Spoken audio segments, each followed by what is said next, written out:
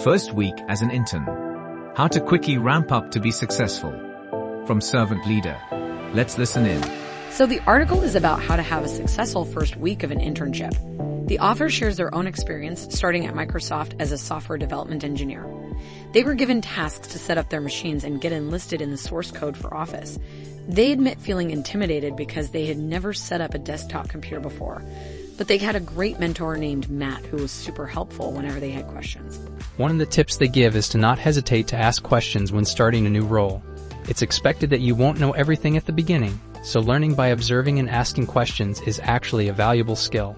The author also talks about how their mentor, Matt, prepared a set of tasks for them to accomplish in their first week, like writing simple programs in C#. This helped them ramp up quickly and feel confident about their ability to deliver a project during the internship.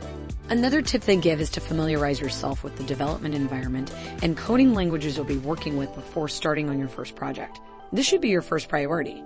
It's important to spend some time getting comfortable with the tools and languages you'll be using.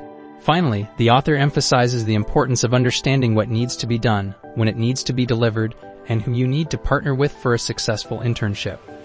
They were given a project timeline and introduced to key engineers on the team who would help them with their project. That's it for today.